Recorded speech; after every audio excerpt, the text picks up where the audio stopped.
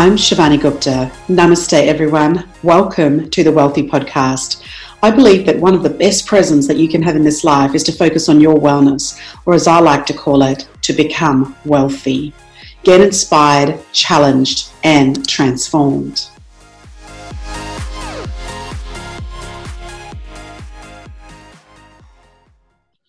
Welcome to the Wealthy Podcast. I am so excited about having Anneke van den Broek, who is the founder and CEO of award-winning pet care brand Rufus & Coco. Now it is ranged in 9 countries and it sells 2.5 products per minute. The brand recently celebrated its 12th birthday by launching into Pets Smart stores across the USA. In addition to solving every pet owner's problems, Anneke also runs a forum connecting women in business. She personally mentors high growth businesses and is a mum. She's a passionate advocate for pet welfare, having owned more than 40 pets in her life herself, which is a lot, and we'll have to ask her about that, and has partnered with the Australian Pet Welfare Foundation to help in their mission to ensure that pets are welcome in rental properties and working towards zero euthanasia. Would you please help me welcome Anneke? Welcome. Thanks, Shivani. Great to be here. It is an amazing CV, Anneke. So tell us a little bit about, I guess your steps and the big stepping stones that have been there in your journey. I guess both from a personal and a business perspective in terms of the turns that you've had. So how did you get to be where you are today? Well, I think owning a small business has so many sort of champagne and razor blade moments, doesn't it? So I think the thing that I've been quite clear about is my passion, and my passion is definitely pets. And you're right, I think that statistic of 40 pets is actually a bit undercooked. I would have to say it's about 50 pets. From a professional perspective, I'm really proud to say that we are now a global brand. I mean, that's exceeded my expectations of where the brand would go when I, first wrote it on a cocktail envelope in Bali that fine day. And there have been many steps that have been, very challenging over that period, including just trying to get manufacturers to back you and try to get the brand started when actually you didn't even have the name of the brand. So trying to get started with manufacturers, in a way that they're not demanding these MOQs that you can't actually, get going with. That was certainly one key challenge. I think the second challenge would have been cracking grocery. That took me 4 presentations over 3 years and took me to finally meet the buyer of Woolworths in Germany after I pretty much single-handedly built my stand with a hand drill. And it was just incredible. That was such a pivoting point. We are now the largest Australian brand in grocery. Our competitors in that space are like Goliath. They're the large multinationals that dominate pet across the globe. Certainly our distributor, I think in about year 4 dropped us, or gave us 12 weeks and then dropped us. Prior to that, we were a sales and marketing organization. So in 12 weeks, we had to get finance, a significant amount of finance for the business, well in excess of $1 million. And, I bootstrapped the business myself. And we had to become very good operationally and take on all the relationships with the customers ourselves. So that fundamentally changed the way that we go to market. Look, from a personal perspective, there have been sort of many turning points. I think one of my most challenging was at the time, actually, that the distributor did drop us. It was at about the same time I was getting divorced. My cat was very sick and I had to find all this money. And, it was I'm very thankful for that moment. They sort of say that it's kind of when you hit rock bottom that, you kind of figure out actually what you really want to do. And I'm thankful for the fact that I got very clear on that. There's really nothing else that I wanted to do than to build the brand Rufus & Coco, with the overall mission of improving humanity one pet at a time, which is why I now dedicate so much of my time to advocating pet issues for trying to change, some of the some of the things that stop people from owning pets, such as the tenancy and rental laws in Australia, and also enables us to sort of give back in a formidable way to organisations that are working to get to 0% euthanasia. That's incredible. And Annika, just before we started the podcast recording, we were just talking about COVID and the impact that it's had on your business. There's been varying impacts through COVID. Tell us a little bit about what's happened through COVID for you and the business. Well, like everyone, we braced ourselves, and certainly my priority was to protect our people, and because business is all about the people that are working alongside you to create the vision. And, you know, what actually happened is in March, we ended up with Christmas level sales, and not surprisingly, one of our products is cat litter. And it's, I suppose, the equivalent of human toilet paper, if you like. And we saw what happened with toilet paper at that time. So, you know, it meant working very hard to try to keep up with the growth, working very hard with our customers to find out what they really wanted from us at that time. You know, we were very concerned that a lot of the manufacturers, and certainly the manufacturers, are coming back online from COVID themselves in China. And we work with manufacturers here as well, but even our distribution centres we were concerned would close down. So we worked very hard to make sure that we got stock loaded in to our customers in the event of some kind of closure or stoppage on the water, or and basically we've been experiencing at least 30% growth on last year on the month since COVID. So, you know, it's funny, people often talk about pet being recession proof, and now it's proven to be COVID proof. And look, I think the thing that warms my heart is that, you know, there's everyone's best friends were sitting at home, were pining away for their owners to get back. I think the best thing now is that, you know, the humans are home with their fur babies, and you know, really sort of showing love and getting the benefit of love of their pets. Yeah, oh, that's great, and it's so great to hear a positive story too, because that hasn't been the case for, you know, so many businesses, and also some of the people, you know, we commonly know as well. Annika, my next question was around challenges. You know, they say that challenges form who you are, and other times they do break us down in terms of what happens. So what are some of the challenges that have come along your way? You spoke about quite a few around financial and going through a divorce at the time and having to find $1 million in funding, etc. What about challenging people? Like, you know, who are some of the people that come along in your life? And when those challenges come, do you have like a process that you use to work on it? Do you have mantras? You know, where is your go-to when these challenges and challenging people hit your way? How do you go about it? Oh, gee, you're right. So many challenges when I sit and write them down. I think, you know, something I've been working on for years, Shivani, is my inner critical voice. You know, and there's a really great book actually that helps you sort of workshop your inner critical voice and trying to overcome and reframe in your mind. Because I actually think that, I mean, certainly something my father gifted me was the mantra that you can do anything you want if you try. But in many ways, growing up, you know, the way I lived and the other message that was sent were very incongruent to that. But getting back to that mantra and actually genuinely believing and attaching to it is something that is key, I think. And so I work very hard on my thoughts, and you know, I even to the point where, you know, I work with a hypnotherapist. If there's something that I feel that's holding me back, I'll go and speak to her and try and reframe it. Because a lot of these things are from our childhood. Beyond that, you know, I'm very clear on my goals. I have my goals written down. I have my goals for the family written down. My children have their own goals. You know, we're very clear on, it's more like a happiness chart on what brings us happiness and what sort of leaks happiness. And, you know, we work hard as a family, and I work hard for the business to make sure that we have the systems in place to deliver on those goals.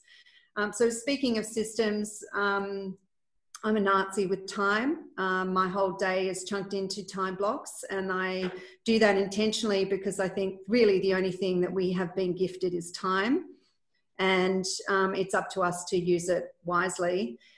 The other things I do from a physical perspective, and it took me probably until that pivotal moment where, you know, I was divorced, there were multiple challenges in the business, and it's taken me way too long to learn the lesson to put your own oxygen mask on first, to really work on your own health and well-being. And, you know, I always say that a good day starts with sweat.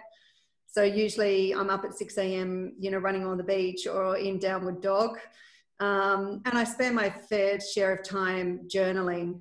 So if something comes up for me, I spend my fair share of time trying to really get out why. I keep asking myself the question, because often what's presenting itself as the problem is actually not fundamentally the problem at all. That's awesome. I love the way that you said, I start my day with sweat, and just to get yourself moving. And I know there are some people that have rituals about journaling, but it sounds like you may journal maybe even more than once. So if something has happened during the day and you need to process it, do you almost use it as a bit of a processing tool? Yeah, I do. I do. I often put sort of down on the left-hand side what the problem is. Then I put down why I think it's a problem. And then I put down kind of on the right-hand side what I'm going to do. What are my options to deal with it? Like, what are my options? And then basically choose an option. Because I think a lot of people kind of get stuck in ruminating on, you know, certainly my daughter who's a Gemini, I'm constantly trying to help her with making a decision. You know, she keeps going back over the same things and she's full of options. I'm like, look, darling, just start doing one and you can always change your mind. You know? I think we've got the same child. I think I've got one of them too. She's a little bit cautious and worries about making the wrong decision. And we keep having the conversation that there's no wrong decision. There's, you know, decision A is got pros and cons, and decision B has pros and cons. But at 11, we're just working with that in terms of just making sure that happens. And Annika, you know, you sound like a planner. You sound like you're into vision boards. You're clear on your goals.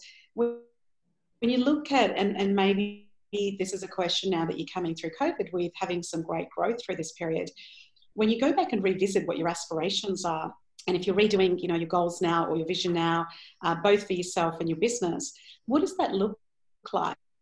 So what are you hoping for in the next, say, you know, 12 months or even up to 3 or 5 years? What are some of the things that are on your list? Look, from a vision or mission perspective for the business, you know, it really is about improving humanity one pet at a time. And I feel that we've been given the opportunity to provide a voice in support of pet-related issues around the world.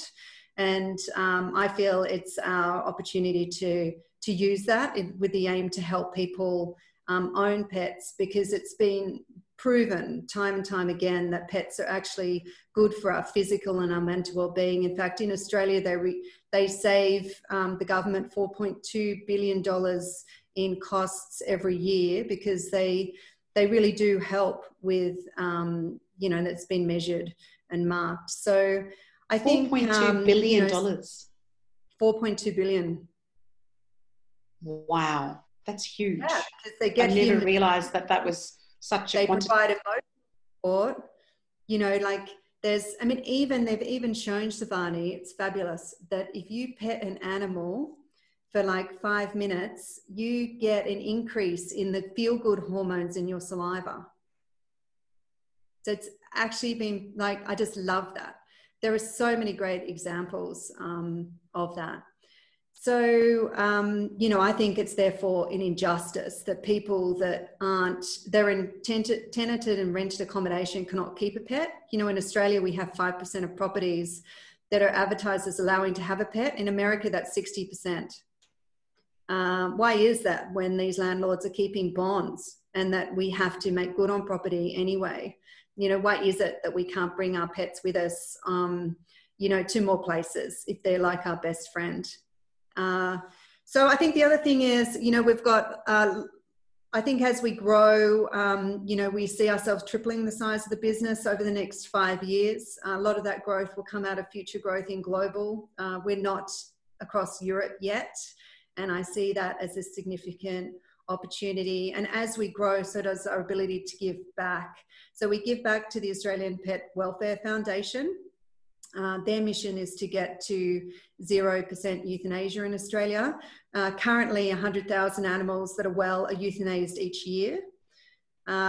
So we would like to work with them to get that to zero. You know, and I see ourselves establishing a stronger consumer division. Last year, we launched the Fur Salon, which is a high-end grooming salon, fancy salon. It's gorgeous, just like a human hair salon. And, you know, it's going really well. And I see that we can extend those across Australia. And of course, we're working hard to create natural, innovative products, such as our Wikitty litter, which is, you know, we've got 2 variants made from natural derivatives that are actually flushable. So each cat in Australia, or each cat, generates about 200 kilos of waste a year in its cat litter. We have 4 million cats in Australia. That's a lot of wastage. If we can, through these natural solutions, you know, actually have a smaller paw print on the planet, then I think that's a worthy mission. That's incredible. That's incredible. There's some really, really big goals there, and I love them, both in your personal and your business life. And I know you talked a little bit about your wellness in terms of starting the day with sweat. You talked about either you'll be running or you'll be, you know, in a downward dog doing some yoga. And we both know also that as your business grows, like, you need a different set of things. You know, you have to structure your business differently as it grows and as you're growing through the US, and you said you haven't even touched Europe yet. But what else do you start to go, as I grow this business and it's starting to have phenomenal growth already, what do I need to do differently with my wellness rituals? What do I need to do more of, less of? And so as your business starts to grow, and what are some of the things you're hoping to do differently, or you think that from a wellness perspective you either need to almost go up a level in terms of where you are today? Yeah, it's a really great question. I actually think it's, I'm going to say that, you know, growing as we have been has really challenged my leadership skills, because you have more people on the bus. And the thing is, you can't manage everyone directly anymore. You know, you need to have very good systems in place to manage everyone to do what they're actually paid to do, you know, and so lots of things there, Shivani. From a personal level, you know, I belong to a group called the Entrepreneurs Organisation, and that connects me to over 14,000 entrepreneurs around the world and about 150 entrepreneurs within Sydney. And you know, Jim Rohn says you're the average of the 5 people that you surround yourself with. And I really believe it, because I think when you have bigger business problems, you need to speak to people that do bigger business so you can understand what they recommend. So to that end, I think mentors are key. Finding people that can actually support you that have the expertise in the areas that you need help with. And I think from a personal perspective, I actually think it's about doing less.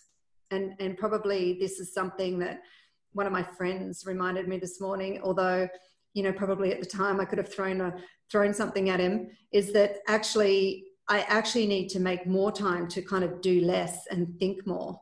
And so actually that's my challenge, is clearing out some of the diary to do more thinking.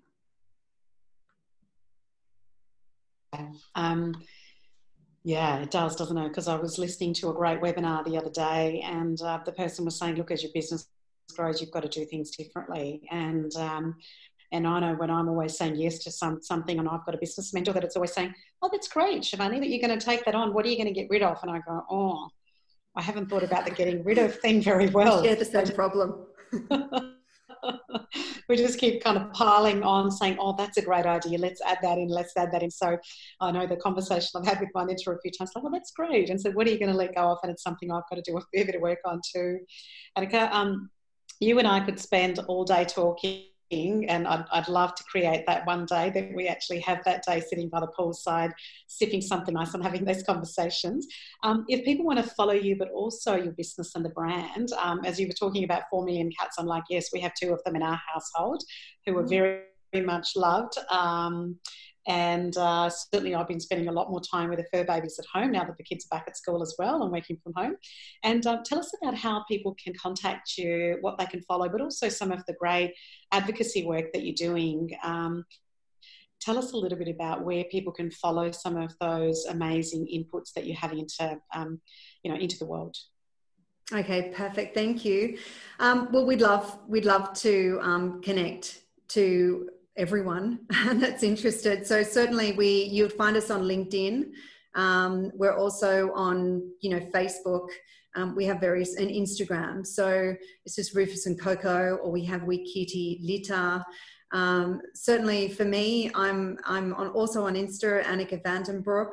It's a bit tricky to spell, but I'll post that I'm at sure the bottom it'll be written of the down podcast somewhere here, so people can actually get the spelling right of that. Yes, but certainly any ideas that people have to, on challenges that they're having with their own animals, or products that they'd like us to create, or, feedback that they have in general, we'd absolutely love to hear from them. Oh, that's amazing. And okay, it is such a pleasure to speak to you. It's so lovely to connect with you. Thank you for your time today and being on the Wealthy Podcast.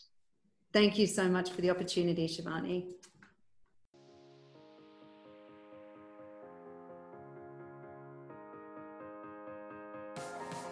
I'm Shivani Gupta, and you've been listening to the Wealthy Podcast. Thank you for listening. Follow Wealthy on Facebook, Instagram, and LinkedIn. And if you haven't yet, go to the Oppa Podcast and subscribe, rate, and review this podcast. Namaste.